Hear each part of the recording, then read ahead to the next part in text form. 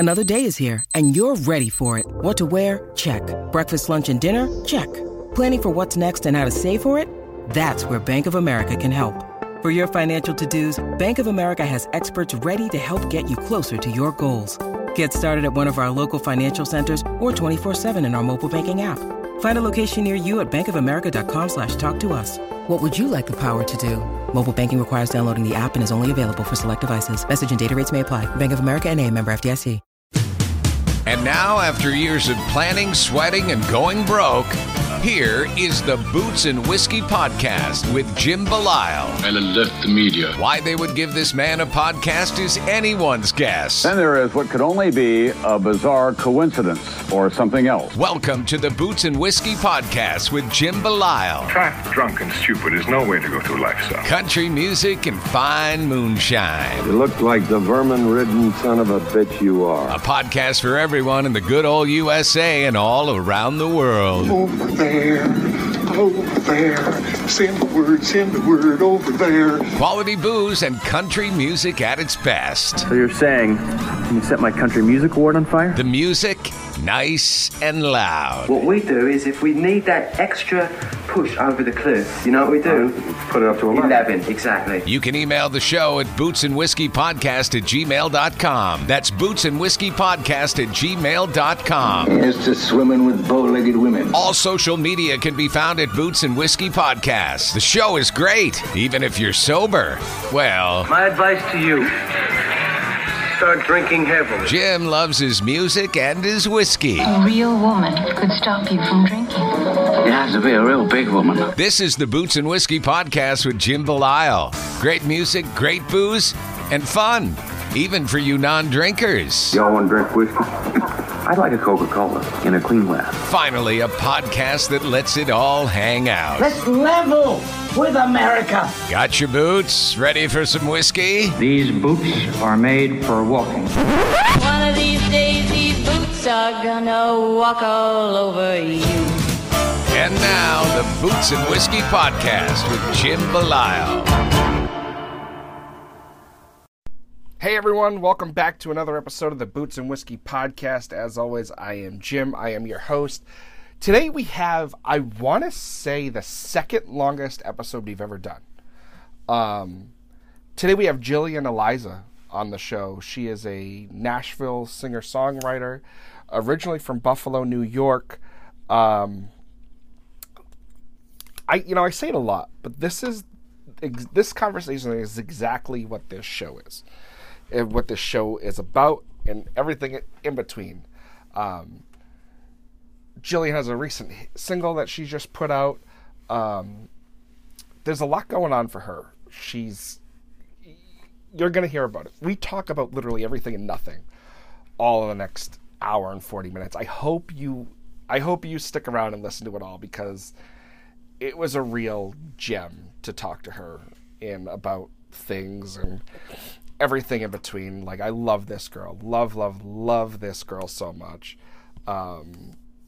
She's become a friend, and I think it's absolutely incredible what she's doing, and just her personality and everything that goes with it is super awesome. I don't want to take too much time because there's so much in this episode. So, a little shout out to our Wojcic's Farm Country Jam that we're going to be hosting. CMV, again, to our friends there, as well as Soul Authentic, Dirt Road Scholar Supply Company, Matthew Allen Photography. Thank you all so much. Again, I don't want to... There's so much. Stay tuned. Jillian Eliza, enjoy. I also want to say a big thank you to our friends over at CMV Music Network for sponsoring today's episode and helping us bring it to you. Always remember, CMV Music Network. It's where musicians come to play. Hey guys, just a friendly reminder, we are coming up on our 1-year Boots and Whiskey podcast anniversary. We are kicking it off. A great celebration, June 11th. Country Jam, Wojcic's Farm, 65 Milk Street, Blackstone, Massachusetts. This is a 21-plus event from 1 p.m. to 10 p.m. Cat Country's going to be there out of Providence. Come check it out. Get your tickets. You'll be able to see Wendy and the Cultivators, Pete Towler Band, Trigger South, the Pub Kings, Goat Roper Band, Houston Bernard, and Timmy Brown will be our headliner. It's going to be a hell of a night. Get your tickets. You're not going to want to miss it. June 11th, Country Jam, Wojcik's Farm. We'll see you there. Hey, Jill. Hello, how are you? I'm good. How are you? I am doing well. Thanks for being here. Thank you for having me. Absolutely. You know, this might be, I want to say, the quickest turnaround of a scheduling thing that I've ever had in the history of the show. Really? I mean, I do like to get work done, so. Yeah, you know, it just so happens that, you know, us recording this episode is just like a perfect storm of me having the time available and me being off from my day job this week and being able to get you in. So I really appreciate your turnaround time. It's awesome. Oh, absolutely. I'm just excited to be doing it, you know? Yeah, absolutely. And you know, I love, you know, this is probably going to sound really bad from a host and show perspective, but because of the turnaround time, and all that, I know nothing about you.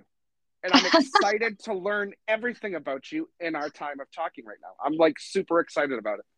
Well, you know what? I'm just going to have to come visit next year in Boston for your birthday because I know a little bit about you. Yeah. Happy birthday, by the way. Thank you. And by the time this comes out, you know, people aren't even going to care that it was my birthday, but that's all right. So tell us about you and how you started and where you come from and all that stupid Q&A bullshit that I'm not going to ask that you're just going to tell us. Okay. Well, I was born and raised in Buffalo, New York, the icy tundra, as everybody else in the world really. Bill's Mafia, baby. Oh, Bill's Mafia all day. I don't know if you gallivanted a little bit through my Instagram, but I do have a Go Bills tattoo. I'll give you 20 minutes if you can guess where it is without looking. No. Wait, I'm not playing that game. No, it's nowhere dirty. It's nowhere dirty. I promise. Oh, I was going to say, the last time I played that game, I think I was already drunk in Nashville on Lower Broadway somewhere. So I'm going to guess it's on your arm, inside on your arm somewhere. No, on my inner lip, my bottom lip. What the fuck? What? Yep. Me and my two best friends got it done. Actually, right the month before I moved to Nashville in 2019, there was a Bills versus Titans game here in Nashville. And me and my two best friends, Charlie and Ella, we all got matching ones the day after we beat the Titans. We were going to get it before, but the tattoo artist said, yeah, if you drink beer, you will get a yeast infection from the open wound. I'm like, we better wait a day. Yeah. I mean, at least they told you that. Yeah, it was good. But we all got matching ones, and we are Bills Mafia through and through. That's so all right. Why the hell inside of your lip like that? I've always wanted one, and I suggested it to Charlie and Ella, and they were like, that's the best idea you've ever had. And I was like, all right, let's do it. That's awesome. So, yeah. So I grew up in Buffalo. My grandfather has owned a bar restaurant. My family's just been in, you know, the service industry business since even before I was born. But my grandfather, he retired from his, he used to work for General Mills. He retired from General Mills, the cereal company. Mm-hmm. And he bought a bar when I was about 4 years old. So ever since I was probably 5, every single birthday was in the banquet hall with karaoke. So, you know, just love of music coming through that way at a very young age. And did the musicals in high school, did, you know, videos and things like that. And then when I turned, I think 18 or 19, I joined my first band. And from then on, it's kind of just, you know, history and build up and working hard and teaching myself guitar and everything like that, writing. I think I wrote my first song when I was about 10. Granted, I was 10, so you can imagine. But, you know, just practice makes perfect, you know? Yeah. Yeah. You know, that's awesome. You know, that's really cool how, you know, you don't get a lot of, you know, at least I don't get a lot of, you know, Northeast, country artists except for the local, regionalized acts. So it's cool to hear about somebody from up in this neck of the woods, really, honing such a craft and following that dream. It's been quite the adventure. I will say that there have been, who doesn't have obstacles and, things that kind of not get in the way, but things you got to get through, Yeah. breakups or band breakups or, oh gosh, my coming to Nashville story is wild. I know everybody had a crazy 2020 with the pandemic, but even before the pandemic hit, I moved to Nashville in November of 2019. And then right at the end of November, and then a couple weeks later, I knew that I was going to have to go home. I had a radio station event in my hometown that I had to attend. Yeah. And the day after I got back home, I drove there, mind you. My car broke down. And guess who was on strike? The GM factory of the Northeast. So all parts for every single car were on back order. And mind you, I could have gone back to Nashville and continued playing on Broadway and making money, but my dumb ass is like, well, I don't know when my car is going to be ready. They're telling me it'll be ready in a week. Every week that passed is like, oh, another week. Oh, another week. Oh, another week. So I didn't get back to Nashville until mid-January. Oh. So yeah. And then I started working again on Broadway, meeting songwriters, writing, and then the pandemic hit. And then everything was virtual, which was honestly a really cool thing because I don't call people my fans. I think that's vain and stupid. I call them my friends. I like that. So many online friends that I haven't even met yet that are planning on taking trips to Nashville just through going live and doing live streaming. That's awesome. Yeah, it was such a crazy time. And then in May of 2020, I got in a really bad car accident. Someone hit me and broke my wrist. Oh, yeah. Jesus. So, yeah, everything just, I persevered, though. I'm here. I'm still here, Hell yeah, girl. I will say, I do not like those painkillers because I do not remember the entire month of June 2020. Damn. I mean, some people are probably like, well, good for you. But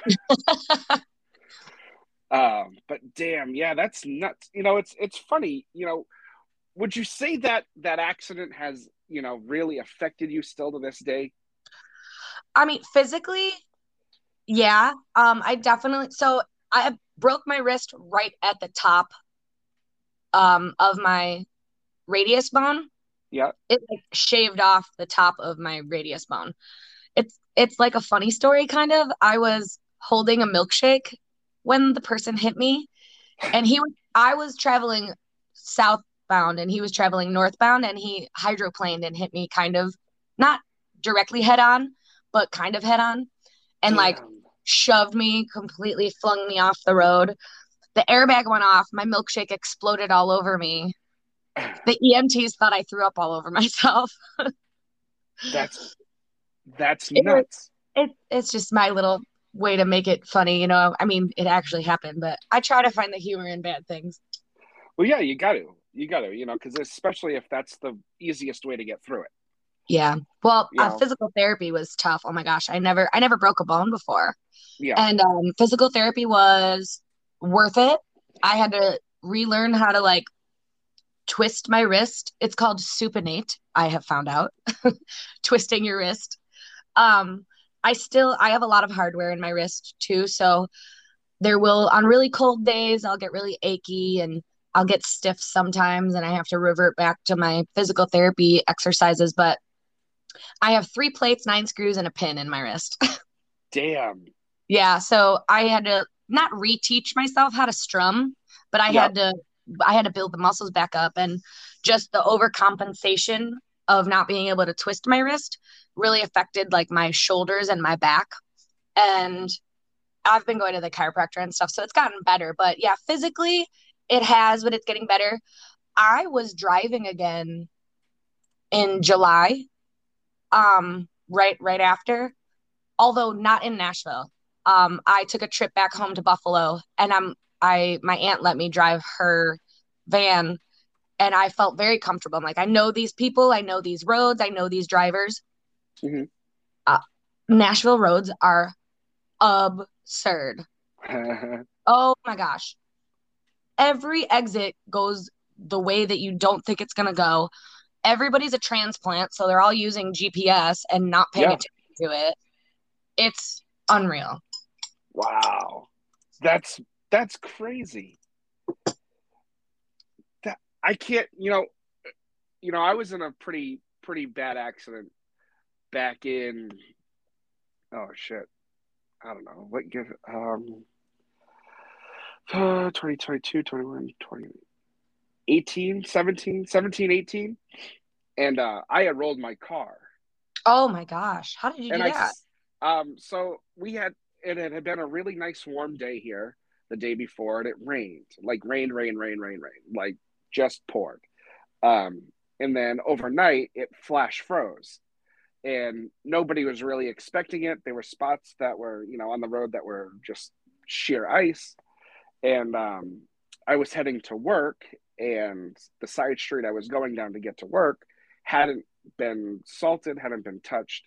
And it curved just enough. And I was going the speed. I was actually going slower because I don't like to drive in the ice and the snow to begin with.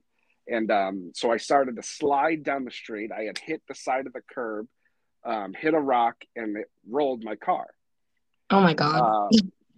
Yeah, luckily enough, I had a seatbelt and all that jazz on. But, the cop was like, I don't know. He goes, without that seatbelt, you wouldn't have made it. Oh my God. So it was scary. It was really, really, really scary. How long did it take you to be able to drive again? I made myself drive that weekend. Oh my gosh. because I had to, because I wouldn't have, I made myself this happened on a Friday, and I made myself get into my car Sunday. So I'm assuming you had another vehicle because the other one was probably totaled. Yes. Yeah. But it was, it was one of those things where, like, I made myself drive to the scene of the accident. I made myself do all these things because I knew if I didn't, I would have let it get to me.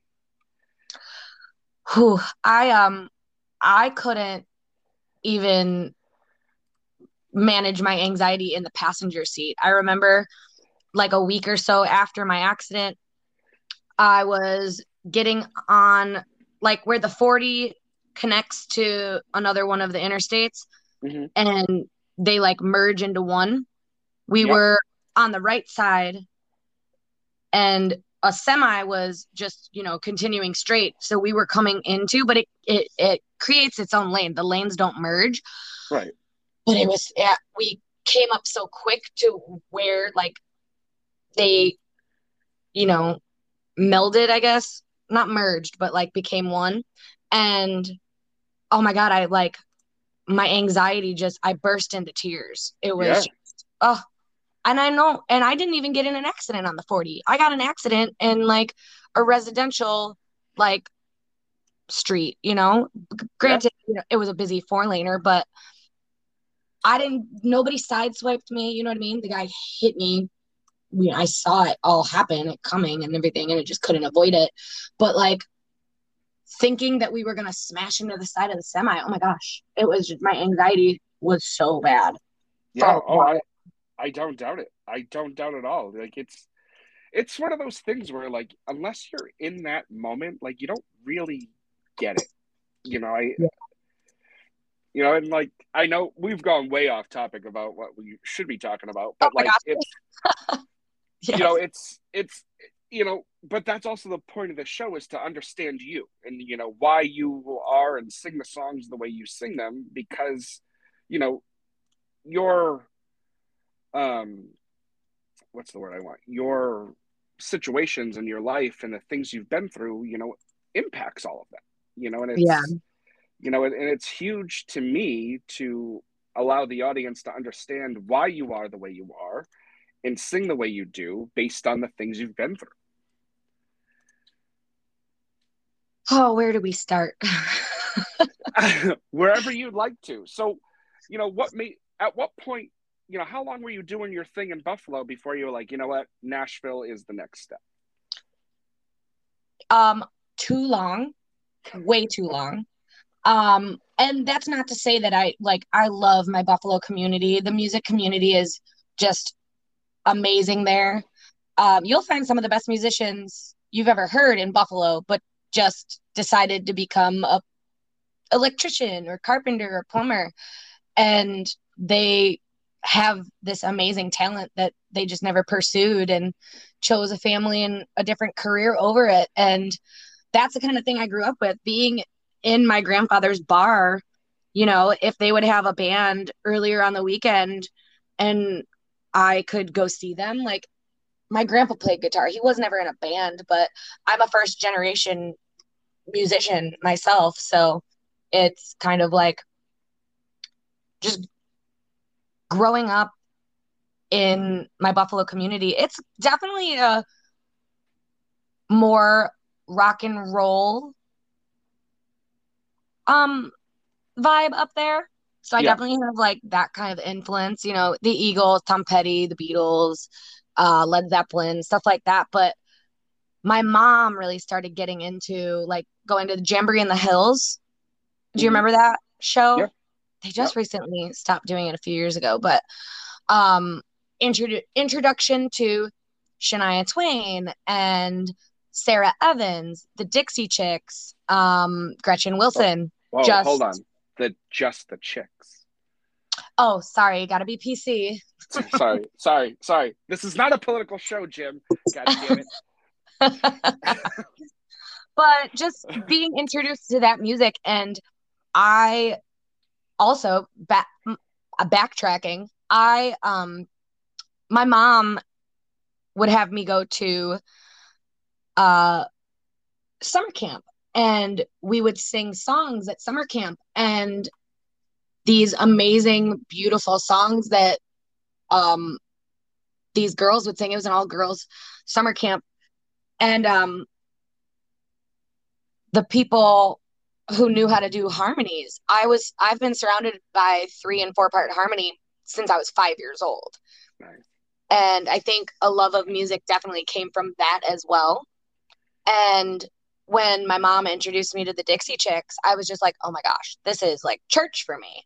Yeah. Just any sort of harmony, being in chorus in high school, like, it was, music is just a stress reliever for me, be it singing, be it writing, and writing is like, I kind of use my songs and my writing as a diary, and the things that I've been through, the things that I go through that I think might be relatable, that other people can kind of, hear a song and be like, damn, like, I get that. And that I've been through that too. And that if I can have anybody relate to anything that I write, like, I've done what I'm pursuing to do correctly, I guess.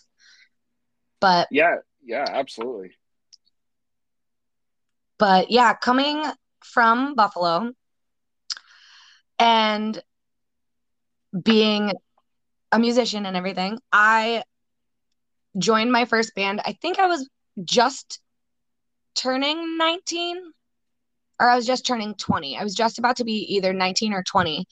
And I had just gotten out of my first ever relationship. And I joined this band, and this guy and I started dating. He was the other, singer of the band. And for our first anniversary, we took a trip to Nashville. And when we got home, and I was 21. So I was 21 on our first anniversary. So I was about to be 20 when I first joined my band. We made a trip to Nashville. And when we got home, I was like, can we sell everything we own and move to Nashville, please? Like, that's my place. I need to be there. And my boyfriend at the time was like, no, it makes way more sense to make trips down there instead of moving down there. Like, we have a lot going on here in Buffalo. It makes sense to just make trips down there. Guess how many times we went to Nashville again? 0. Yeah. So then him and I were together for about 3 years. We split up, and I didn't play guitar at the time. Like, I didn't know chords. When I was younger, I played guitar, but I didn't know what I was playing. Fret and write originals. And funny sidebar, I actually found all the old songs that I wrote and deciphered my tabbing. I don't even know what I was thinking when I was like writing my tabs down, but I was playing like legit chord progressions, and I had no idea that I was. And I was kind of impressed with myself after I started teaching myself guitar, like, wow, I kind of did know what I was doing. I do have an ear for this. But when my ex and I broke up, I lost the band. I lost my relationship / my best friend / co-writing partner. And I almost lost my dog, but I got the dog. It's okay. That's good. And, but I didn't play guitar, so I couldn't play. I just bartended for a year, and I was trying to find a guitar player that would learn my set so I could at least do acoustic gigs around town, and no one would learn my set. And it took me a year to be like, you know what? F this. I'm teaching myself. You can say fuck on this show. Just for follow future reference. This is a no holds bar kind of, like, you don't have to. I like it. You don't have to censor yourself here at all. Okay, cool. So Dixie Chicks is cool then? Okay. Dixie Chicks is cool. It's Lady Antebellum. For living in a ultra liberal state, I'm very middle of the road person, and it drives everybody around me nuts. So, that just goes to show you where my daily struggle. But go on. Sorry, I interjected when the story was really good. I'm sorry. No, it's okay. Well, I took a year off. I bartended. I would fill in for a band here and there. My friend Leslie, she's pregnant at the time, and she just had to be off her feet sometimes. So I would fill in for her, but it was few and far between. Mm-hmm. So then I'm like, fuck this. I'm teaching myself how to play guitar, and all the while teaching myself covers, but also writing. Yeah. Even with like the 3 chords I knew, country music, 3 chords and the truth. That's right. But I was playing gigs out by myself within 6 months. That's awesome. I would do open mics and stuff to get more comfortable singing and playing. And I have a pretty good like internal meter to, I had been in the band for about 3 years, so I know timing and everything like that. But yeah, I was playing within 6 months, and after that I almost completely stopped bartending and was playing full-time music. The winters are a little tough in Buffalo. Like, I did have to bartend 1 or 2 days a week, just, yeah, for play money. But I've been a full-time musician for since I was 20. Wow. So long time, and progressively, making connections and writing more, and having the connection with my local hometown radio station. I've opened up for countless artists, national acts, and just gained so many friends and followers and supporters through doing all of that. And in 2019, I won a competition, and I got to play one of the biggest shows that Buffalo has. It's called Taste of Country. Yeah. And I opened up for Joe Diffie, R.I.P. Joe Diffie, Lee Brice, Brett Eldridge, and Luke Combs. And so nobodies. You opened up for nobodies. I mean, it was an amazing experience. I played in front of a couple thousand people. I don't know how much it holds. I feel like 10, between 5 and 10. I don't know. I can't gauge it, but it was an amazing experience. And when I won the competition, it was January, and then the show was in June. So between January and June, I'm like, it's time. It's time that I rip the Band-Aid off, move, and try this out, because I'm a songwriter. You know what I mean? There's no songwriting industry in Buffalo, and I don't want to just play, bars for the rest of my life in my hometown and burn out, and right. You live in the North, seasonal depression is so real. Very real. Very, very real. But, and in Buffalo, the busy season is really only from like May to September 1st. Yep. It gets cold real quick, and I can play every single day down here if I want to. And it's just been such an amazing experience. And I never moved away from home. I moved out of my mother's house, yes, but I never moved away from my hometown. And if I can give anybody advice, is to do it sooner rather than later, because you can always move home. Yeah. I look back now and I don't regret anything that I did or did not do, but I really wish that I would have just been like, okay, you don't want to move to Nashville, but I do. And I stayed in Buffalo, and I wasn't, I didn't think I could do it on my own. And that breakup really made me become the individual that I was going to be. Yeah. If the breakup, that first initial breakup didn't happen, I wouldn't have, realized like, okay, I want music in my life. I'm not going to be a bartender for the rest of my life. I need music in my life. I can't rely on other people to do this for me. I'm going to do it for myself. Yeah, absolutely. And even songwriting, because before that, like when I was in that relationship, I only ever co-wrote. So breaking away from that, I learned how to write by myself. And granted, let me tell you, him and I wrote amazing songs, and we had really, really good chemistry on stage, and we wrote really, really well together. But to find just be an individual in it and know and work on that confidence that I can do it on my own, it never would have happened if, the breakup didn't happen and everything like that. And I have a lot of songs about a lot of different breakups, and they're just going to keep rolling out. And I actually have a new song coming out in a week or two, called Shredder. I have recently gone through a breakup, and it's been liberating. So it sounds, that's amazing. Now, was it hard for you to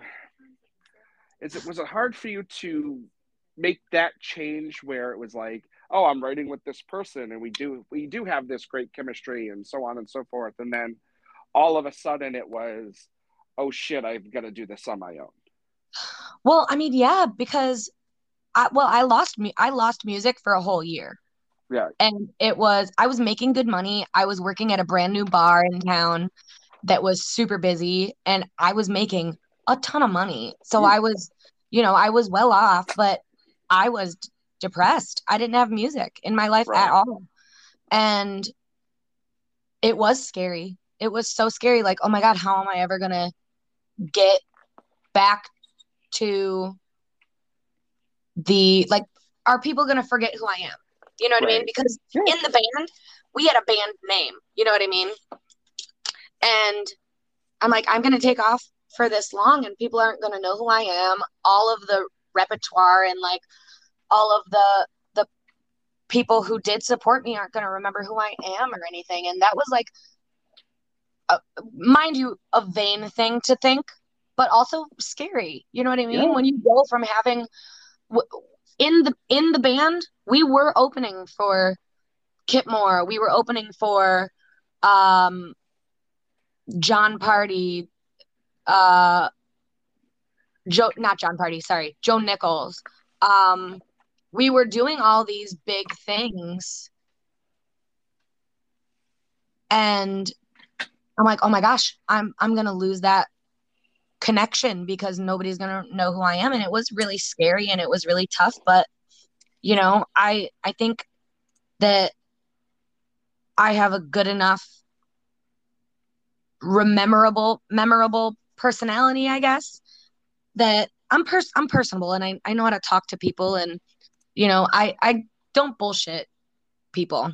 I don't think, at least. But yeah, it was a little difficult, but got back on track and started doing it, and then people did remember who I was, and people did know who I was, and I became a separate entity from what I used to be with the old band. Yeah. Now, how long have you been in Nashville now? A little over 2 years. Okay. So in this time, I'm just trying to get the timeline correct here so that I have a visualization of this. So in this time,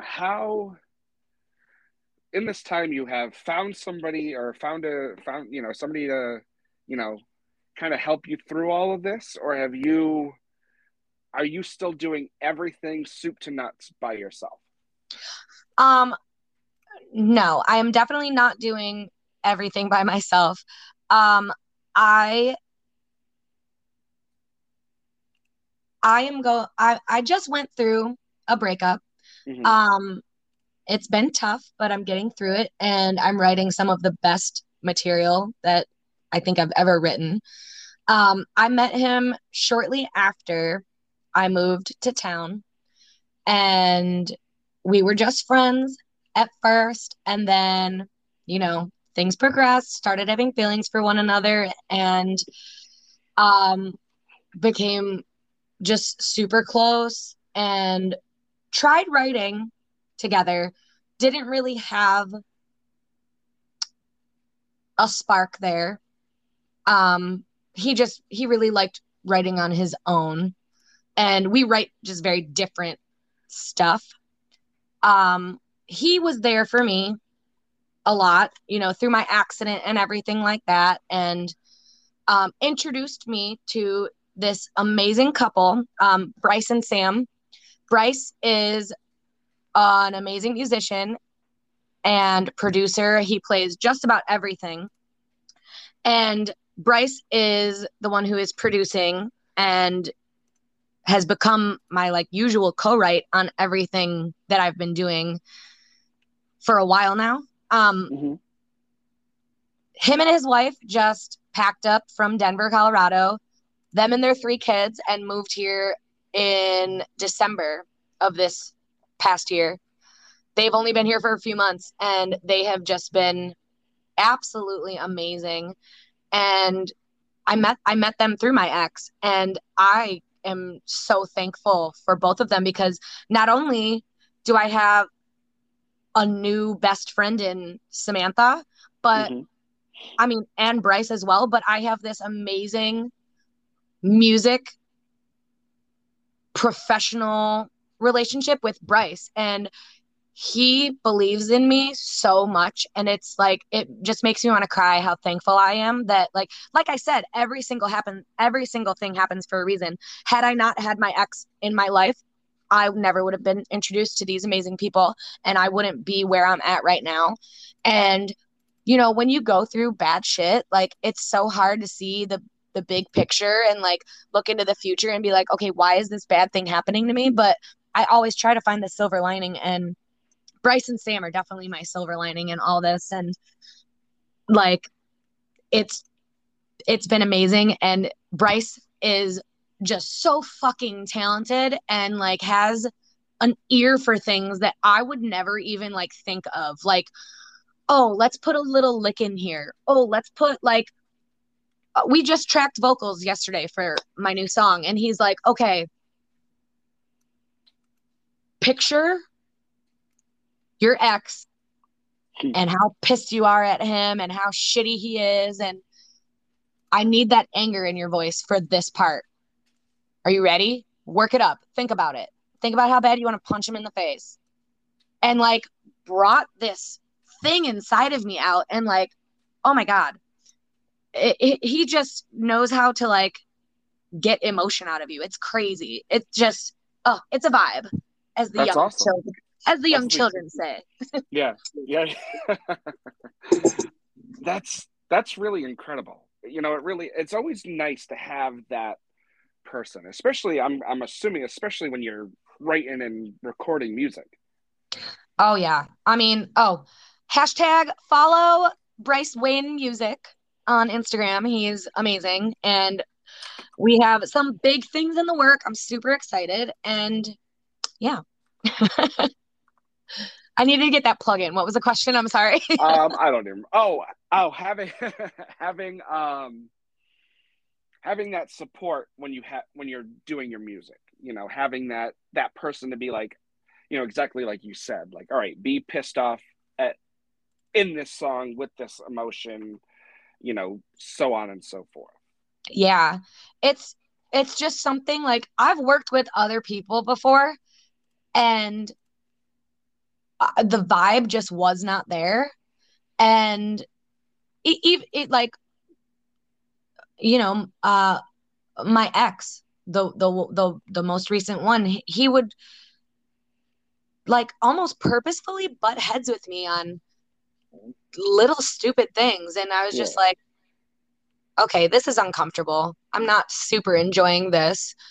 And then Bryce comes into the picture and he's like, oh, well, I get what you're saying, Jill. Like, how about we try it this way? He's just like working with someone who is like gentle and understanding and like laid back. Like, this is a job and this is like the career I want. But if I'm not having fun, I don't want to do it.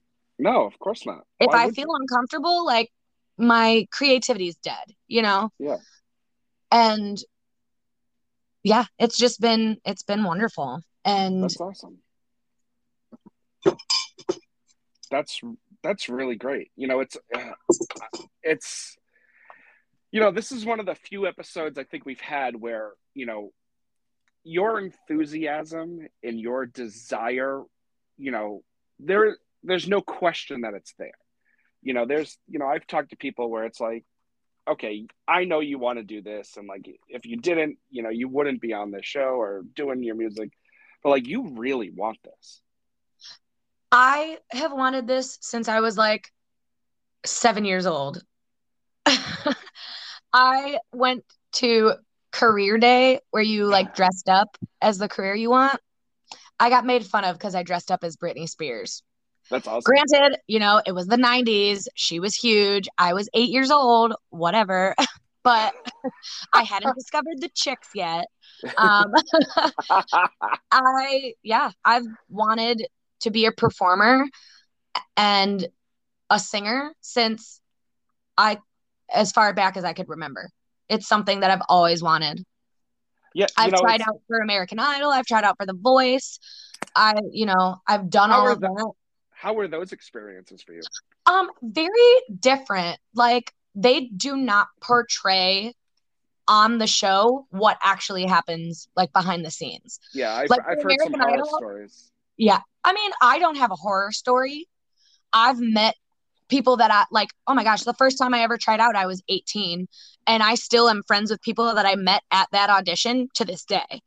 I've seen my friends, you know, flourish with their music and move all over the world and stuff like that. Like I'm still have those connections from years and years ago, but American Idol, it's like a cattle call, you know what I mean? And yeah.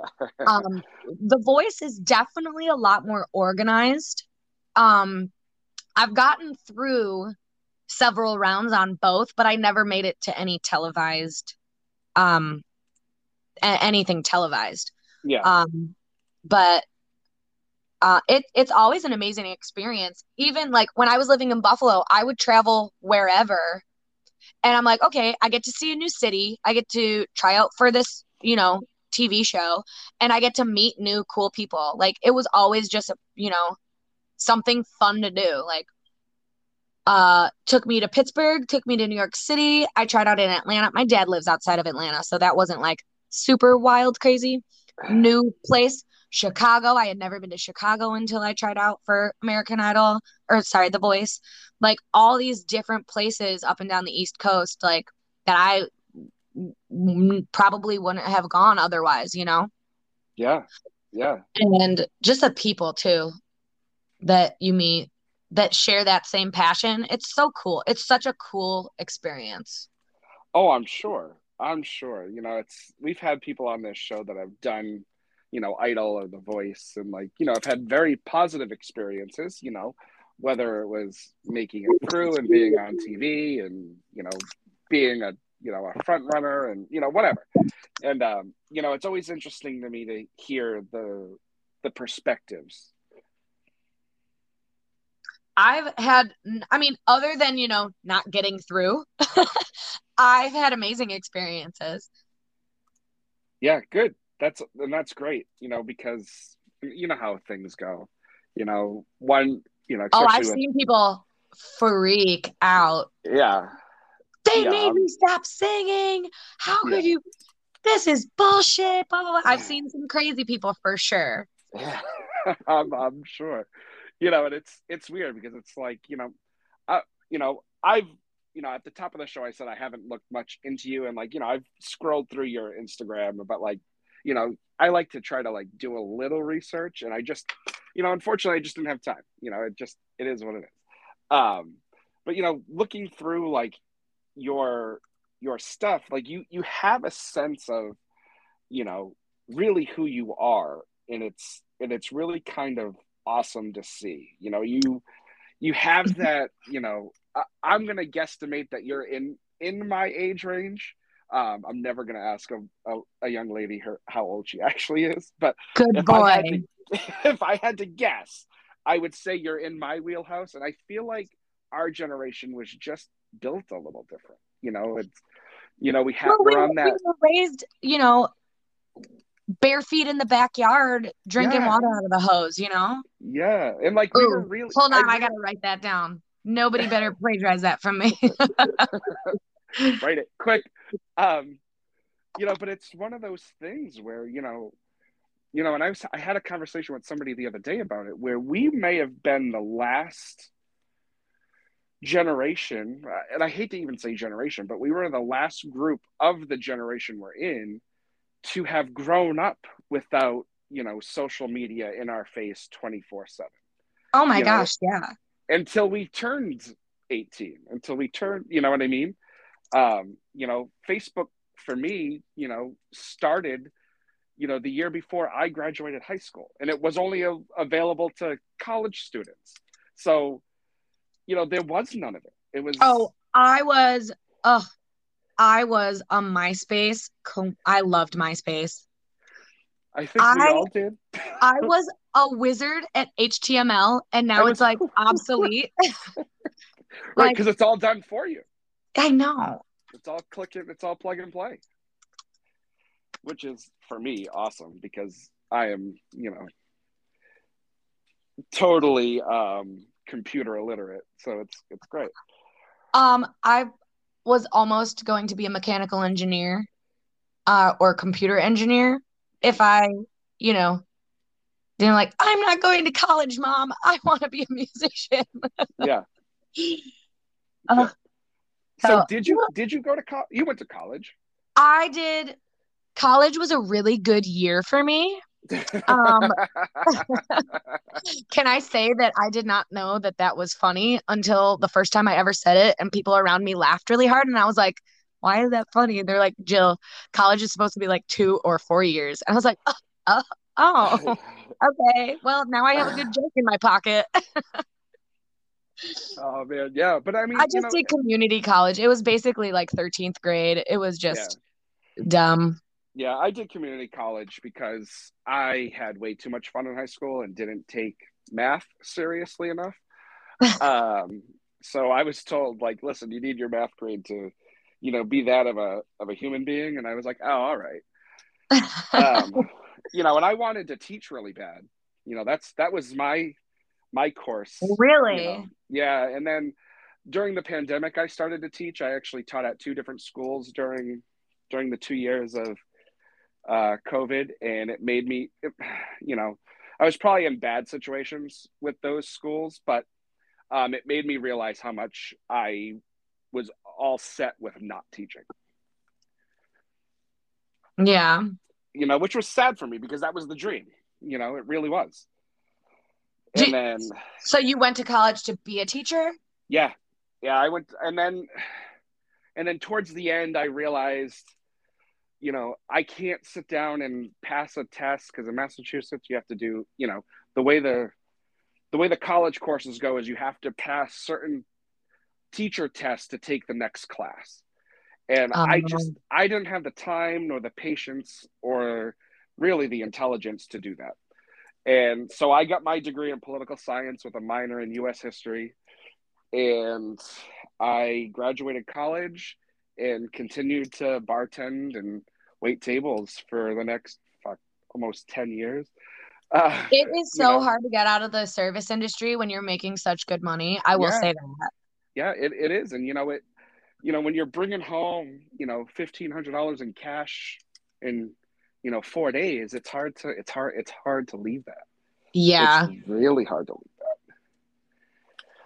You know, but I got to a point in my personal life where it was just like, all right, well, you need to be home at night. You need to be home on the weekends. You need to do these things. And, well, I guess I did those things. Now, do you have kids? Yeah. Yeah, I have 3 boys. Oh, Jesus. A pool of testosterone, huh? Oh, yeah. My wife loves it. She's, you know, I mean, she says all the time, you know, I'm her 4th child. You know, she tells me all the time, listen, I have 3 kids. I don't need a 4th. I'm not your mother. And it's like, well, why not? I need somebody to take care of me. But yeah, it's, you know, like I was saying, you know, our generation is just so different. You know, it's interesting to hear, you know, your story and your journey because, you know, I talk to some of these younger artists and they're like, well, you know, they don't say it out loud, but it's like, well, I've been doing it long enough. I don't understand why it just hasn't happened yet. It's like, oh, well, welcome to life, kiddo. I mean, and like in this day and age, like you need to have such a prevalent social media presence. Yeah. To really get anywhere. And I mean, you could tour and stuff, but unless people know who you are, like, oh, you're gonna go play like this podunk town in like Kentucky, like every 3 months, just so that the people that go to that one bar know who you are. Like, you can't. You can't build a repertoire quickly doing that. So it's like, you know, the next best thing is to just work immensely and put out good content. And I will say, like, I don't post on TikTok. I don't know really how to use it. I wish I was better with it. But, like, I also haven't put out any music since before the pandemic, which... What? No. I know. I'm just fucking with you. Well, I mean, and that's the thing, like, in Buffalo, I was, you know, living to work and working to live doing music. Right. Now it's like the money that you can make playing on Broadway is so good that you can save up and you can, you know, go record your songs and have them sound, you know, radio quality ready. And like something for me is like, I want my music to sound the best it could. And it almost gives me anxiety. Like, okay, I don't know who to record with or where to record. And that's another thing, like the introduction to Bryce Wayne, like he just knows what he's doing. And I'm just so thankful for that alone, because like I showed him stuff that is unreleased that never even got recorded. And he's like, Jill, you have 2 years worth of material here. you have 2 years worth of like releases and music and EP. You could do a full album if you wanted. Granted, I'm not a super known artist, you know. In Buffalo I am, but not much anywhere else right now. Definitely I've been working on my social media presence, my website and everything like that, getting everything in order, because these next releases that I'm going to be these next songs that I'm going to be releasing in the next, you know, couple weeks and couple months are my reintroduction to that digital music world. Whereas I've been playing these songs out since 2015. I've been playing my originals out. People in Buffalo can sing along with a song that only has like ever been recorded and put on like Facebook Live or something. So releasing all this new and old music is my reintroduction of like the artist I'm gonna be now. Because I found the right producer, I found the right people to surround myself with, I found the right people that I want to play on these tracks and everything. And it's a really exciting and scary thing, because you know what I mean? Like, I'm gonna be releasing this song in a couple weeks, and like I'm super duper proud of it. And, you know, it might not go viral, but the people have been waiting for me to release new stuff. They're going to enjoy it. At least I hope they do. And I have friends and people I don't even know, like, hey, do you have any music on Spotify? Like, I only see one song. Do you have anything coming out soon? Like, people have been asking me, and I'm like, until now, I haven't been able to tell them yes. It's exciting. It's scary. It's sometimes overwhelming, but I'm just like, finally, you know, I get to say, yes, I do.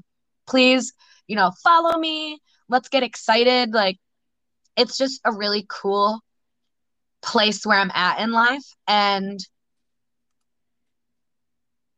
I don't have the words for it. And, you know, I think that's the best part, right? Is like when everything starts to come together, like it feels incredible. You know, it really does. It's nice to, you know, have a sense of accomplishment in what you're doing. And, you know, really, you know, from, you know, admittedly, you know, from the one song you do have on Spotify, it's great. You know, it really, really is. I appreciate that. Actually, there was a suggestion to take that song down and rework it. Really? And just with better production. Okay. To match my sound now, because that song was recorded in 2019. Yeah. And I feel like my voice has grown a lot in the past few years, that I have a different sound now as opposed to then. I've kind of found myself a little more the past couple years on the kind of artist I want to be. Yeah. And yeah, it's in the, you know, the idea box to possibly rework that song as well as all the unreleased stuff that I have, which is super exciting in itself, because Heartbreak, I'm really proud of that song lyrically, but it's a little too rock for how I want to be portrayed. Okay. Now, what made you decide to go the country music route? I mean, I've always loved, you know, I grew up on, you know, the 90s country music, and definitely female forward. I really grew up on like a lot of like, before my mom got into the country scene and introduced me to it, a lot of like, you know, pop music, rock music, really whatever my mom listened to, adding in the country music, you know, and then in the 2000s, mid 2000s, being obsessed with Avril Lavigne. Um, just a lot of different influences. Beyonce, Christina Aguilera, like powerhouse vocalists. Bonnie Raitt, Susan Tedeschi. I always like to challenge myself vocally. Carrie Underwood, like I love singing along to Carrie Underwood. Her voice is just unreal. Kelly Clarkson. A lot of powerhouse female influences. But really joining my first band and having the opportunity to progress with the band, I think, okay, country music, I enjoy it. I love it. I love the storytelling of country songs. Now more so nowadays it's more, country pop is the mainstream, genre, but it's also marketable. You know what I mean? Like I come from, not many people know it, but like Buffalo is like blue collar. Like we have farmers. Like my family raised horses. Like, and it's not like, we're in New York, but we're not New York. We are blue collar. We are redneck. We are, working class people. And I feel like I just have a stronger connection to like the country music community in that because of the way I was raised in community and like, just that whole environment. Yeah. Because, I know for like where I am, country music wasn't popular, growing up. Country music was something that, your older relatives listened to, and it was, the Conways and the Hank Williams of the world. It wasn't, country music just wasn't a staple here because of whatever reason. And it's only really been within the last 10 years that, 10 years or so that country music has become a staple, especially Same. Doesn't it make you feel sort of deprived? Yeah, a little bit, because I remember, and I love telling the story, but my dad's side of the family, they were big, my dad's uncle, and everybody, like, they would sit around and play their guitars and sing those old songs and play, classic country music. And, whenever we were at their house for parties or whatever, it was like, get me the fuck out of here because I can't.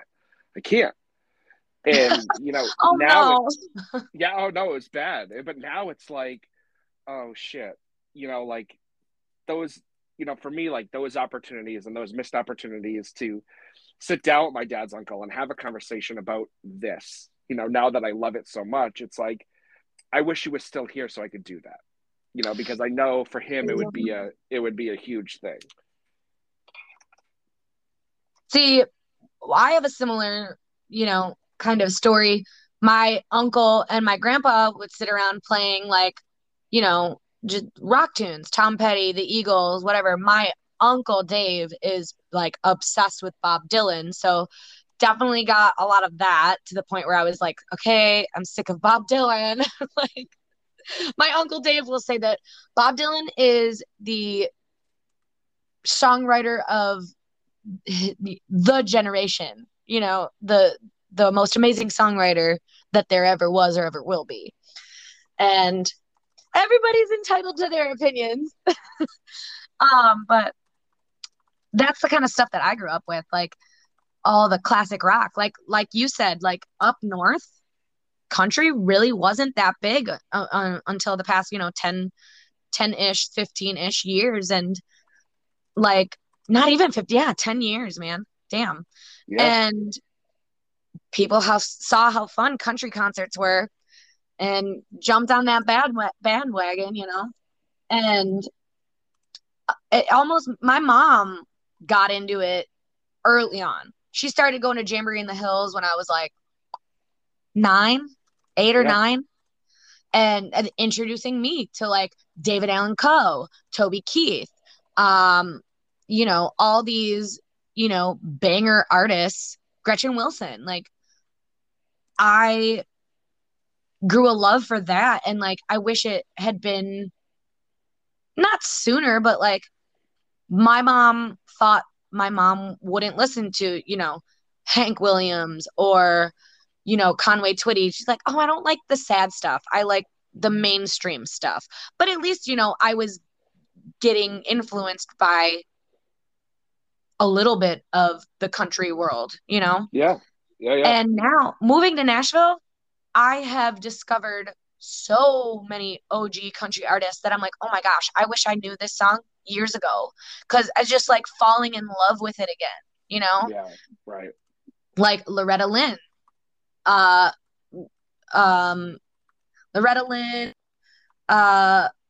Tanya Tucker, Hank Williams, Hank Jr., Waylon. Like, there are these songs that I'm like, oh my God, like, I wish I knew this song years and years ago, because I'm so in love with it now that I just feel deprived.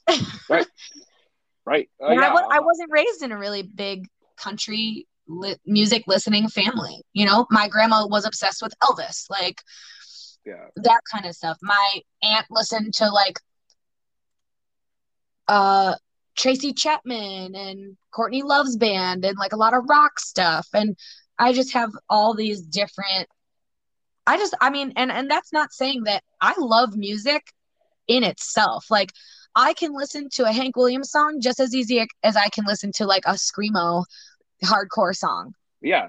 I just like, I appreciate the art of it. Granted, there are some, in each genre, there's shit that I'm like, that I don't like that.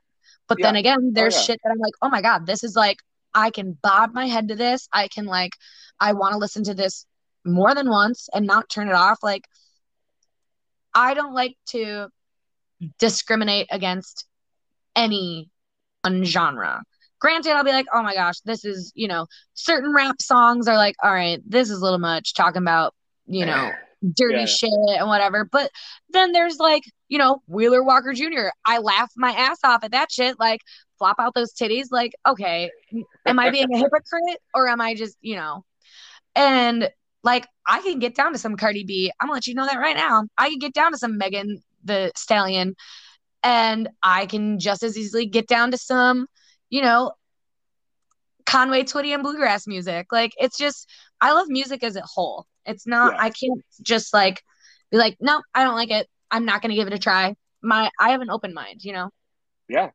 And that's really the best way to be, because, it's, especially when you're writing music, and performing, like, it's also going to give you, an edge by, having these influences and being able to say, okay, I like this, I like that, and having that, I have no idea what it's like to write a song or perform in a way like that, but, I can only imagine that, having that sort of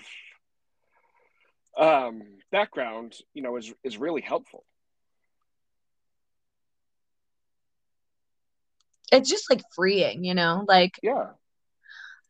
I've been obsessed with the new Ashland Craft album. Oh my God. Yep. I live and am living every single song on that album. Oh my God. It's just like, oh my God, I wish I wrote that. Holy shit. Like, that's my life right now. Like, oh, her voice is awesome. Like, she's so talented. I don't know if you've heard her new album, Traveling Kind. I have. Oh yeah. Yeah. It's so good. And I'm not like BFFs, but I'm like pretty acquainted and friends with some of the writers on that album. They're really, really good people. Corey Wagar, Tori Allen, oh my God, she is like the most crazy, like multi-instrumentalist, like woman. Oh, she deserves like all the fucking success in the world. She wrote Day by Day. I think Corey might have as well with that one, but just like Tori Ellen, she plays fiddle, she plays guitar, she might play mandolin, I'm not sure, but she's like a utility player, and she goes on tour and plays like these awards shows with artists. Like it's wild. It's absolutely wild. And it's just so exciting to see women getting like their just what's the word? Like recognition. It's in such a male, I mean, you know, there's male domination in every kind of career path that you're going to look into, but in country music, it's very, very male dominated. It is really hard for a woman to break through and shatter the glass ceiling. And it makes me so excited and happy for these women who are and get to like progress and succeed and like get the recognition that they deserve. And it just paves the way for the rest of us. You know what I mean? I always like to say, if you're not helping other people, you're not helping yourself. Right. If you're not helping others, you're putting a roadblock up for yourself. Yeah. And actually in Buffalo, I used to run, the pandemic squashed it, but I ran a yearly showcase called Buffalo's Women of Country. And I would have like a lineup of like between 5 and 8 women from or around Buffalo to showcase I always liked to have original artists, but I did have some cover acts as well. And I would put this on because there is a moment when I was running around like a chicken with my head cut off, the day of the first Buffalo's Women of Country. And I like stopped and I was watching one of the singers to take like an Instagram video or whatever. And the person in front of me was like talking to the person next to them and was like, have you ever heard of this person on stage? And the person next to them was like, no. And they were like, oh my God, they're so good. How have I not heard of them before? That moment, I was like, this is why I'm doing this, because nobody knows who we are. Like you can play whatever bar, but unless there's like something that's going on that can like a show like that, like people that and we're back. And we're back. 1, 2. Yeah. So I don't know what the hell. That was like the weirdest thing because there was no bad connection. There was no nothing. And then it was just like, oh, no, we're all done with it. No, we're not. We're not.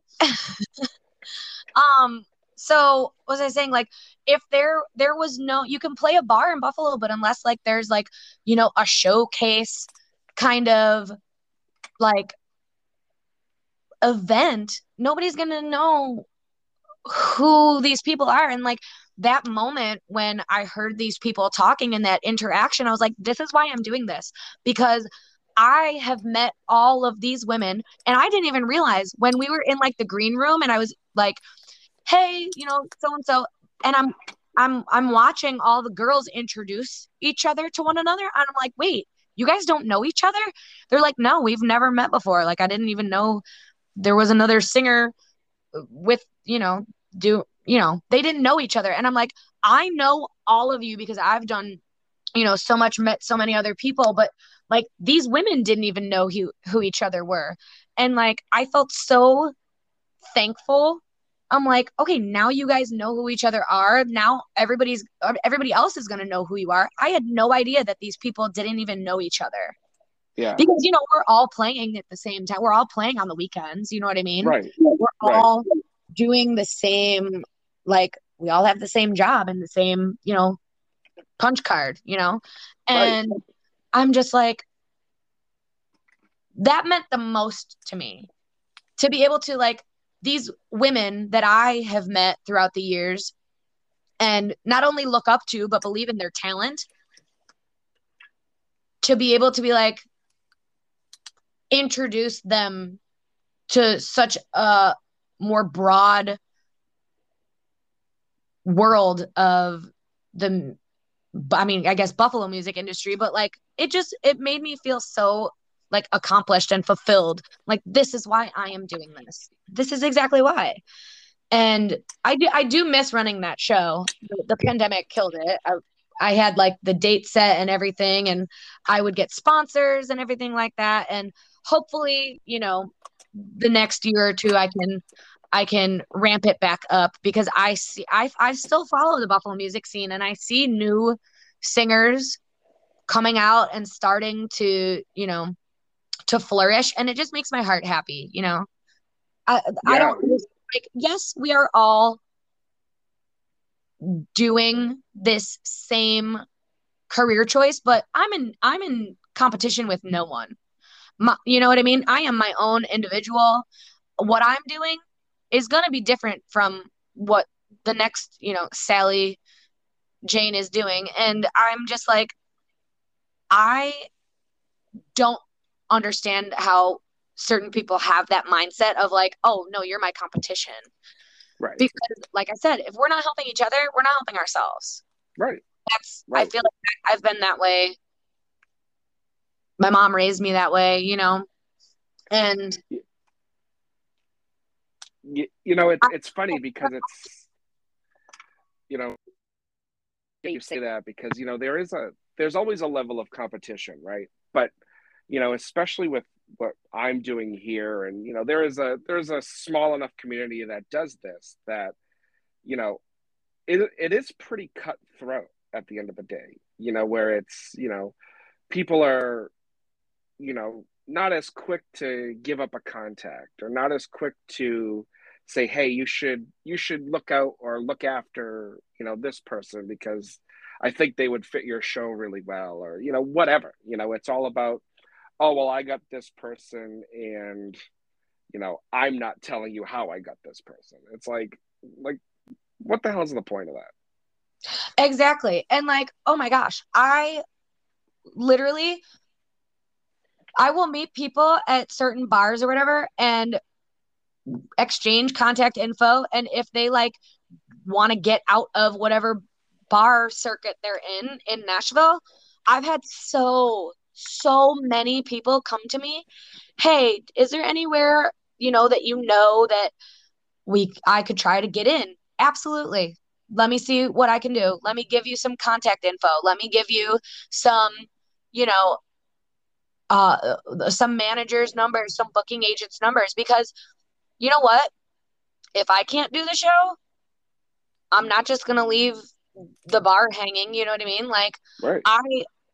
I just, if you're not helping out your fellow, colleagues, I guess. Colleagues is a good word. Yeah. I like to make a good impression on people. I don't ever want to leave people guessing the type of person that I am. I'm very confident in the type of person that I am. I like to help other people. Sometimes a little too much, but you know what? Like, I'm never going to leave someone with an empty bowl. Right. Yeah. And there's enough, it's like I'm in my situation, there's really enough artists for everybody to go around, and there's enough. Oh, what's the saying? The only time you should be looking at the person's bowl next to you is to seeing if they have enough. Right. Like don't. Jealousy is just. It's gross. It's gross. I mean, if you have, I look at another artist, male or female, like, I mean, like, damn, I wish I wrote that song. I'm not jealous.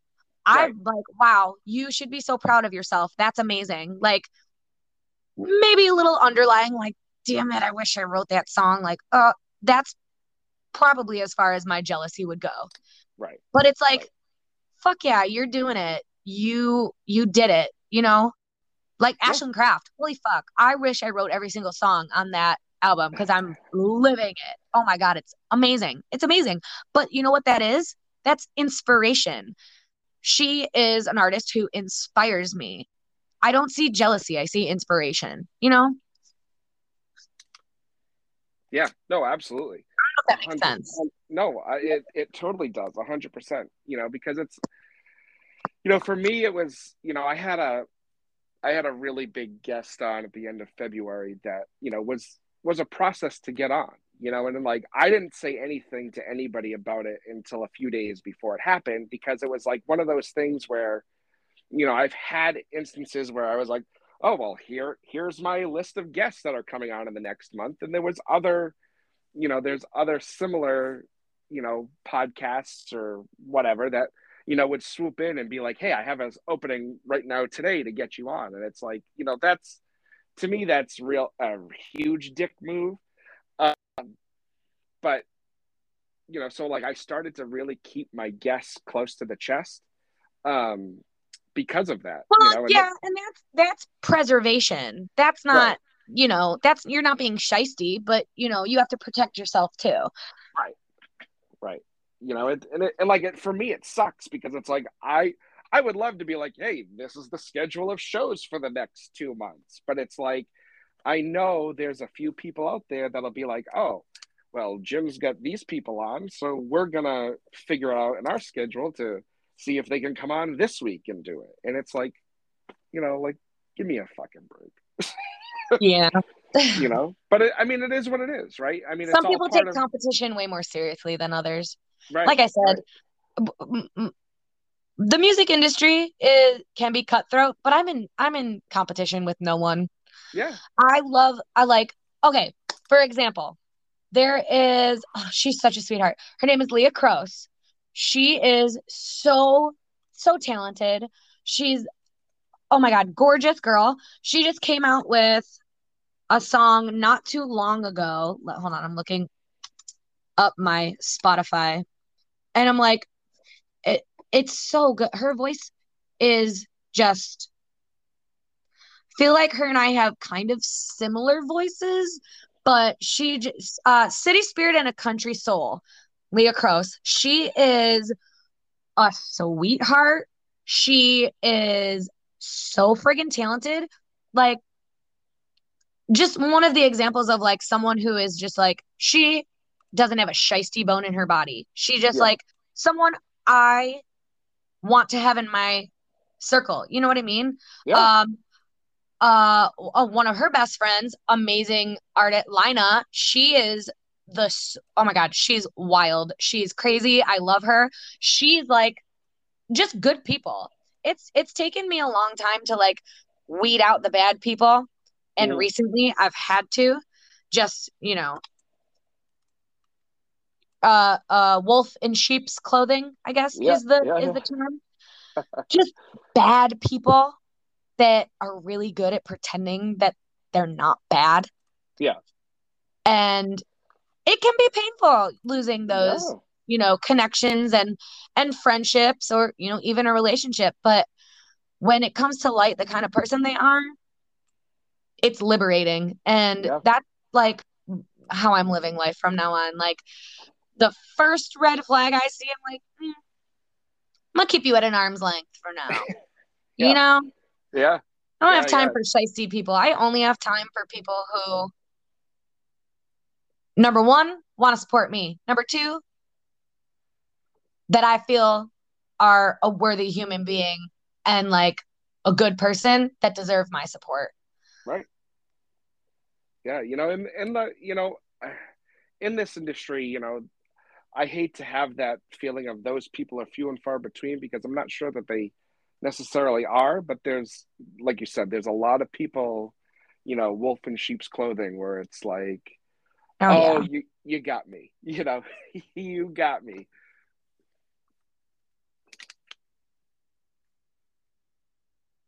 Might take a minute, but it's just, it's weird to me to see people be so cutthroat.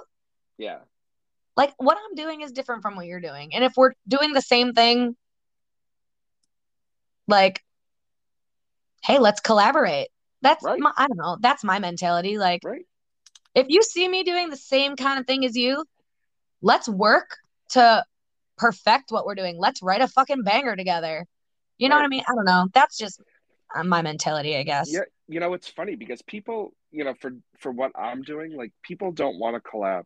They have like very little interest in it because, none of us really get paid to do this. Well, not really. No, none of us get paid to do this.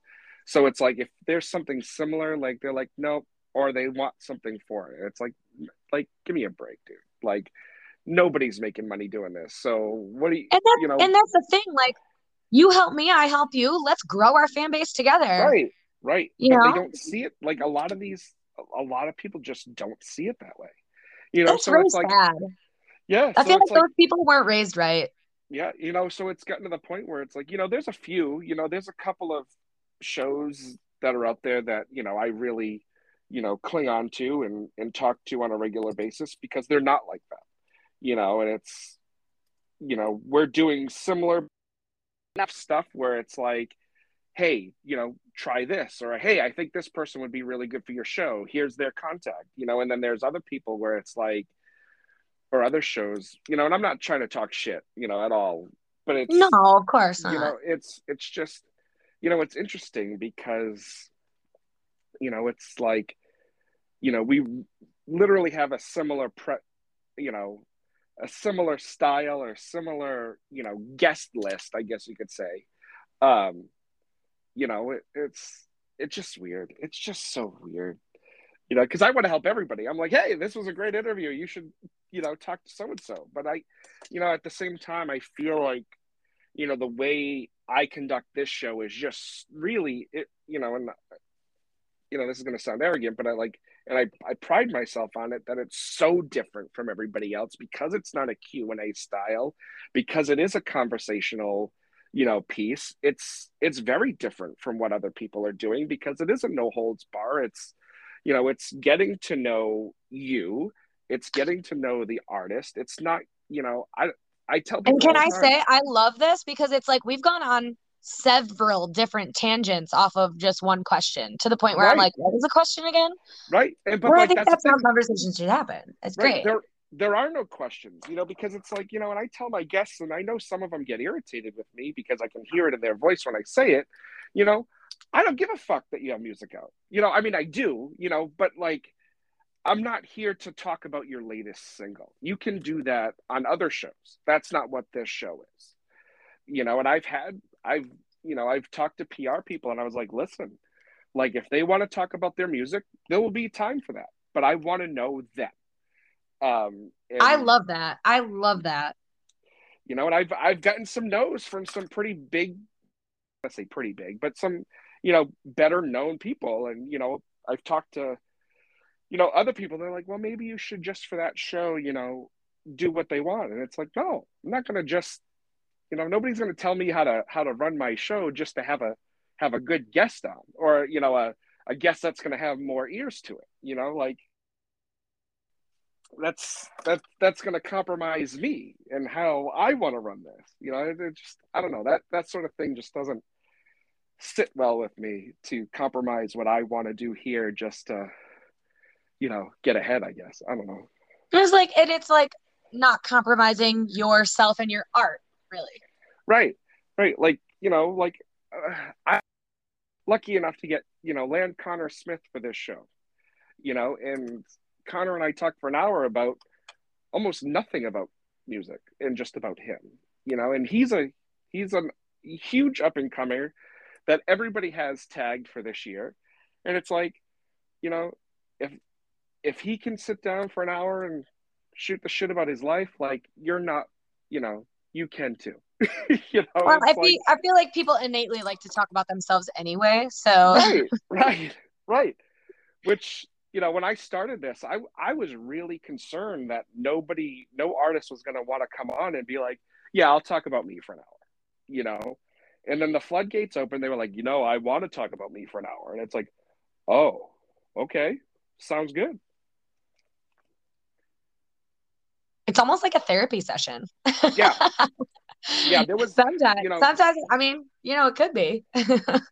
You know, for the date that you and I are talking, you know, for people that are curious, it is March 8th, and the episode I released today was with a female artist. So for the month of March, we've been doing this, you know, featuring women in country music because it is International Women's Month and Women's History Month and all that stuff. So we've been, you know, all of our songs of the day are from women.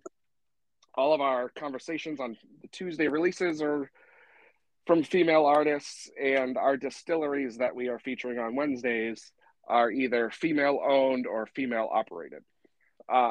So, you know, the conversation we released today was just, it turned into a therapy session real quick, to the point where like, it is one of my favorite other than this one, because this one has just been a therapy session too. But, you know, at that point, it had been, you know, it was such an in-depth conversation about who we were as people that it was like even thinking about it and talking about it right now, like, gives me goosebumps. And it's one of the few episodes I've ever actually gone back to and listened to again. So it's like, I love that. And I love that. I love that this has become this, because, you know, I got to tell you, like I said at the beginning, I have no idea really about you. And here we are, you know, almost, you know, pretty much an hour and a half into this. And I feel like I know you better than some people I've known for the last 20 years. Oh, I love that. You know, it's true, because I feel like we're, you know, based on what you've said and what I've heard and, you know, seen on your Instagram, like we come from a very similar world, you know, foundation. And like, it's nice to see that, nice to hear that. And, you know, it's, you know, I say it all the time, you know, where like after an hour, you know, you're not just a guest, you're my friend. And I know it sounds like a line and all this bullshit, but like, I really feel like I've made a friend in you today, just in this conversation. I love that. And I feel the same way. You know, and it's, you know, there's been times where like I've had guests on that, you know, that I still text on a regular basis where it's like, hey, how's things? You know, what are you doing? What's going on? And, you know, and those are the ones that, you know, I really felt a connection with. And, you know, it's awesome. It's really cool, the friendships I've made through all of this. Well, you let me know what bars to come play in Boston, and I'm there. Oh, we got plenty. I can even tell you bars that are better outside of the city for you to play. That are. I love it. Loretta Lynn's. I'm a Red Sox fan. Are you? I am. Well, you know, then you know Loretta's right outside of yes. down street. A perfect day would be going and watching a game on the Monster and then going and playing a gig at Loretta's after. Yeah. Well, you know, I may know a few people that I could probably make that happen. Well, now we're just going to be besties. Yeah. Yeah. I've, you know, that's tried to grow my connections quite a bit doing this, you know, for some of it for selfish reasons, but some of it for, you know, business reasons. And I know the booker over at Loretta's pretty well. You know, her and I have, you know, are doing some cool stuff together. So I will we'll have you get in touch for sure. That would be wonderful. Yeah. You could do like a little, you know, Massford Island tour. It'll be great. Oh my gosh. Only if we go get drunk at Harpoon, okay? See, Harpoon sucks. Really? Oh, I like the walk down there. Yeah, and you know, I don't know when the last time you were here, but like that whole seaport area in the last couple of years has like really grown. Like it's nuts. Yeah. Okay, so wait, what's your favorite brewery then? So local. So my favorite local brewery actually is, I'm probably going to get shot for this, but if I'm not much of a beer drinker, it's sad to say, like, I just feel like I'm getting too old to my body can't handle it anymore. But okay, so now I've gone off on a tangent. So if I had to pick one, Sam is always a good go-to. I know they're a little more commercialized and they're not. Oh, Sam Adams. Local. Yeah. I didn't get to go there the other times that I've went. Oh, it's great. It's a great place. It really is. But there's like local breweries out my way that are really good. That are like hidden gems. So like I like some of those. You know, there's one in Franklin that's 67 Degrees Brewery. They're really good. So like the little ones, I like the little ones. Like the mom and pop kind of. That's how Buffalo is. That's how Buffalo is. Buffalo has a crazy brewery circuit. It's wild how many are popping up. Like I love that though. I mean, my family's owned bar restaurants since I was a baby. You know what I mean? So it's like mom and pop in Buffalo is a huge, real thing. Like Buffalo Wild Wings and Pizza Hut went out of business. Like Buffalo, I'm telling you, Buffalo pizza is unreal.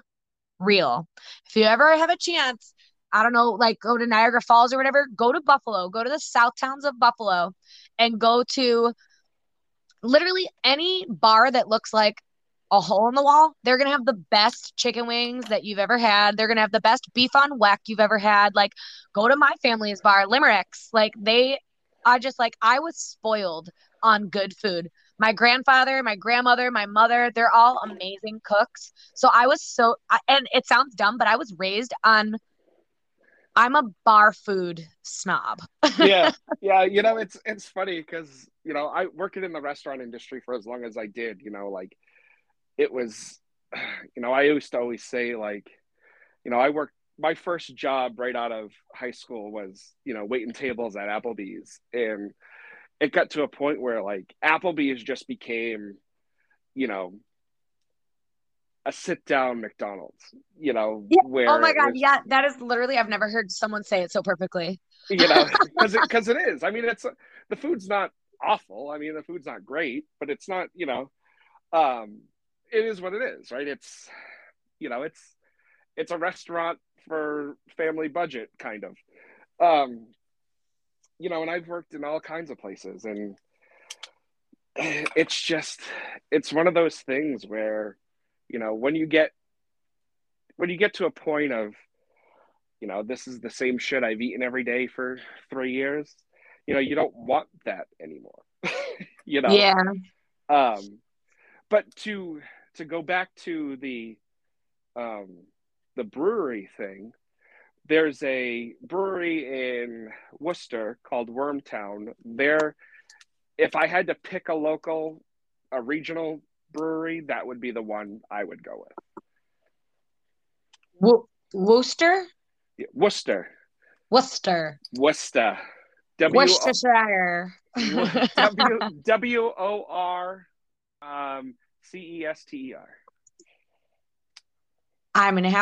I gotta get back to Boston. I love Boston. Yeah, it's cool. It's a cool place. But yeah, you know, Worcester is starting to get a country scene going that, you know, I think is going to rival Boston and, you know, potentially surpass it. You know, and that's where you're from. That's where you live. I'm about 20 minutes south of Worcester. I'm about 25 minutes south of Worcester and about 25 minutes north of Providence. Okay. Yeah. My cousin used to live in Providence, Rhode Island. She used to manage a hotel there. I never got to go there though. I never got to go visit her there. Yeah, I actually just got out of the hotel world.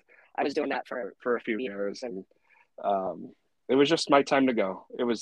I was driving to Boston every day to work, and it was just, you know, an hour and 10 minutes. How far away from Boston are you? I'm about an hour. Hour and 10. Dang. Yeah. Dang. So to do it in the morning during commute, and then do it at, you know, in the afternoon commute, it was just, you know, there would be days where it'd take me 2 hours. You know, it just that's a lot. Yeah. Yeah. It was a lot for not making, you know, I'm making okay money, but not enough to justify driving there every day. Yeah. You know? I get that. It is what it is, you know, and whatever, you know, shit happens, you know. God, we've talked about it so much. I love it. I would love to do another one of these. I feel like we've connected so much today. Yeah, I do too. Like anytime you want, like just, you know, shoot me a text and be like, hey, what are you doing? I'll probably be like, oh, I'm doing so much. But you know, yeah, and you know, I love your vibe. I love everything you're doing. I love, you know, the trajectory you're. Can't wait to see, you know, more from you and hear more from you and see what happens with you. And like, you know, you're such a cool soul. And I'm like, you know, I wish I knew you in like real life. You know, oh my God, that means so much to me. I feel the same way. You know, it's nice to talk to somebody on this show. And nothing against my other guests and all that, you know, at all, because I've loved them all. But I don't get a lot of what feels like a like-minded person that is in my age range, because like I said, I'm not asking. And right. It's nice. It's nice to have that connection, to understand where each other is coming from and understand where the music has come from and why things are the way they are. I love it. I've really enjoyed this interview, get to know you introduction today. Yeah, me too. Thank you for really talking to me for way long. I'm not gonna lie, way longer than I expected for us to talk to, and it's been awesome. It's been really fun. Well, I hope that we can do it again soon. Me too. So I do have 2 questions. Okay, shoot. I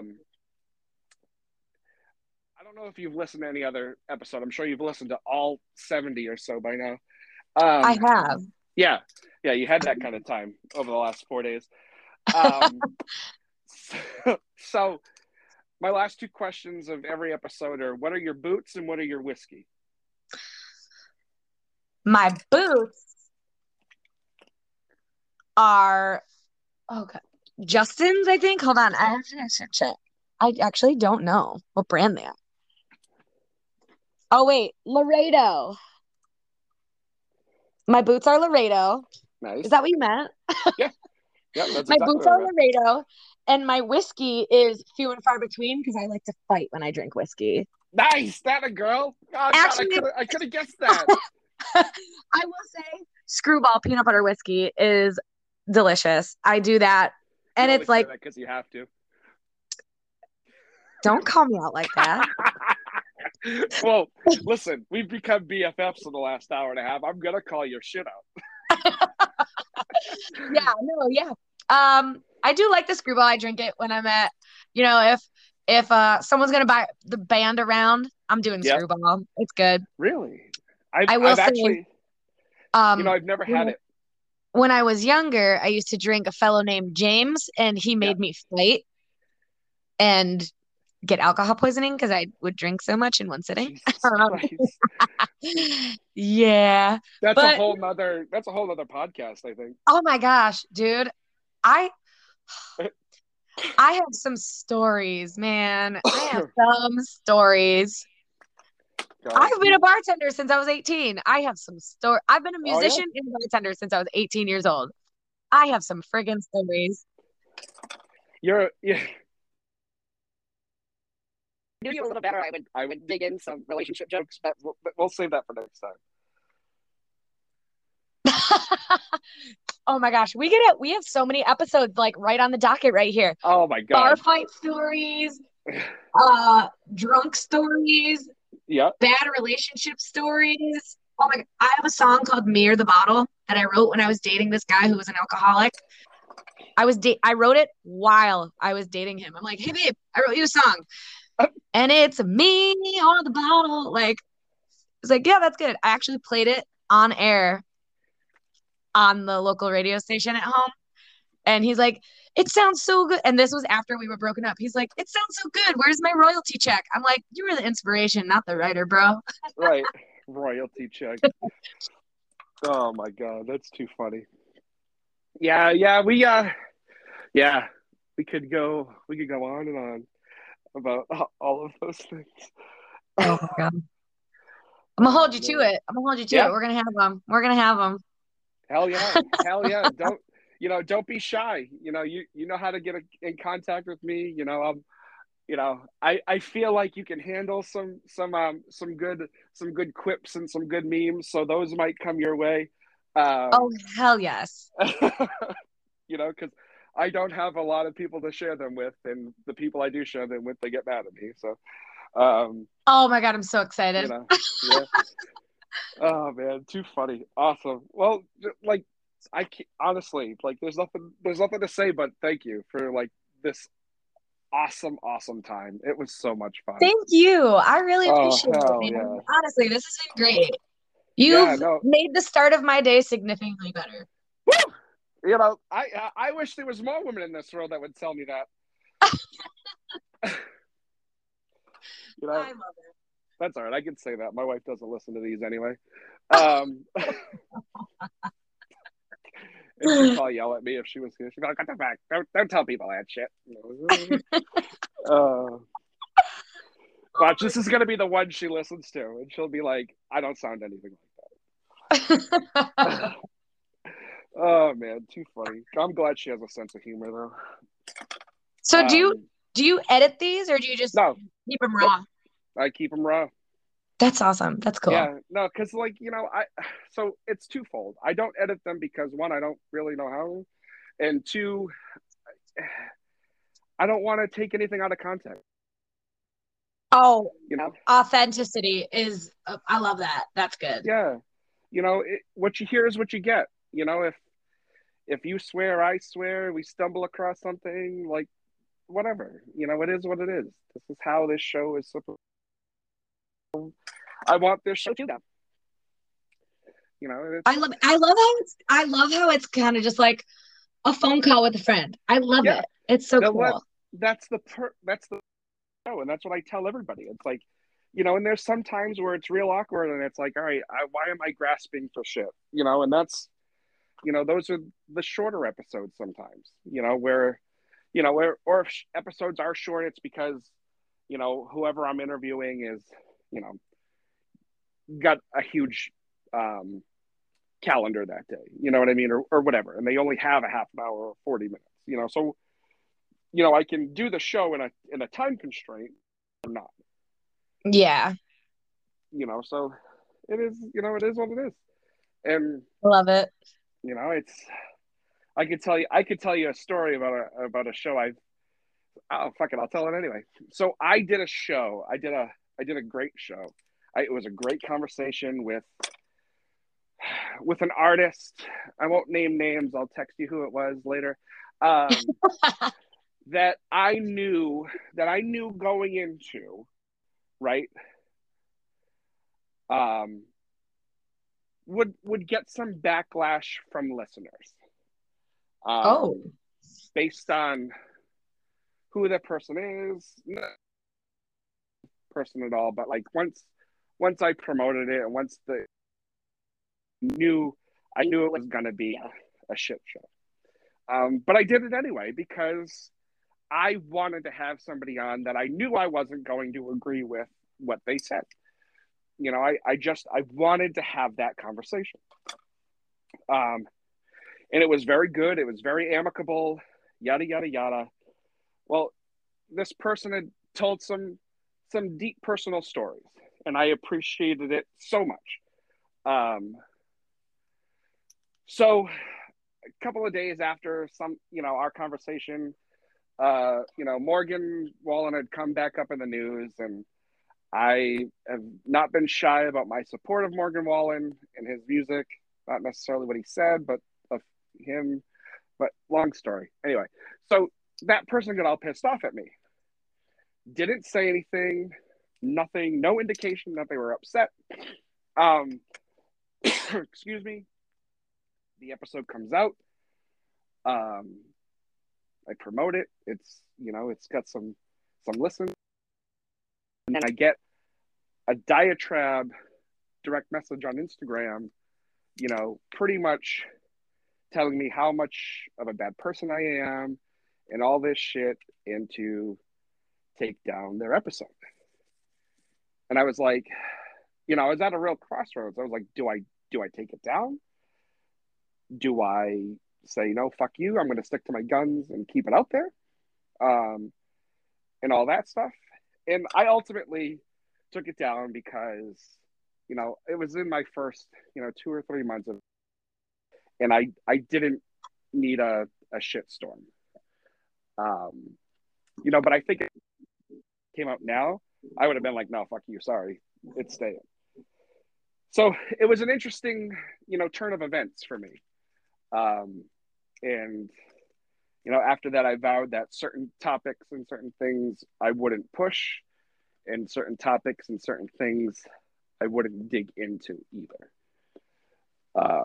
Because I didn't want the show to be about that. I wanted it to be about them and, whatever. It's always weird when it gets like political and whatever. Yeah, and it was like, that person was just getting into things, and it was like, oh God, this is not going to go well for me, and it's not going to go well for you. But you keep talking, so I'm going to just let you dig your own hole, kind of thing. Yeah. But yeah, and I say I don't agree or do agree with that person on some things that, it wasn't necessarily about agreeing or disagreeing. It was approach and how everything went, the tone and all that. I'm just, yeah. So now that I've given way too much out there, but whatever. It is what it is.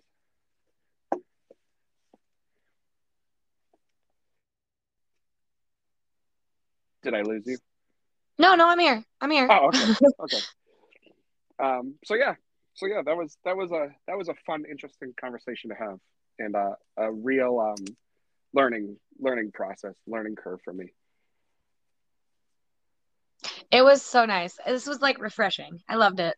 Yeah, good. I'm glad, and I'm glad you stayed long enough to hear all my bullshit. So I appreciate you.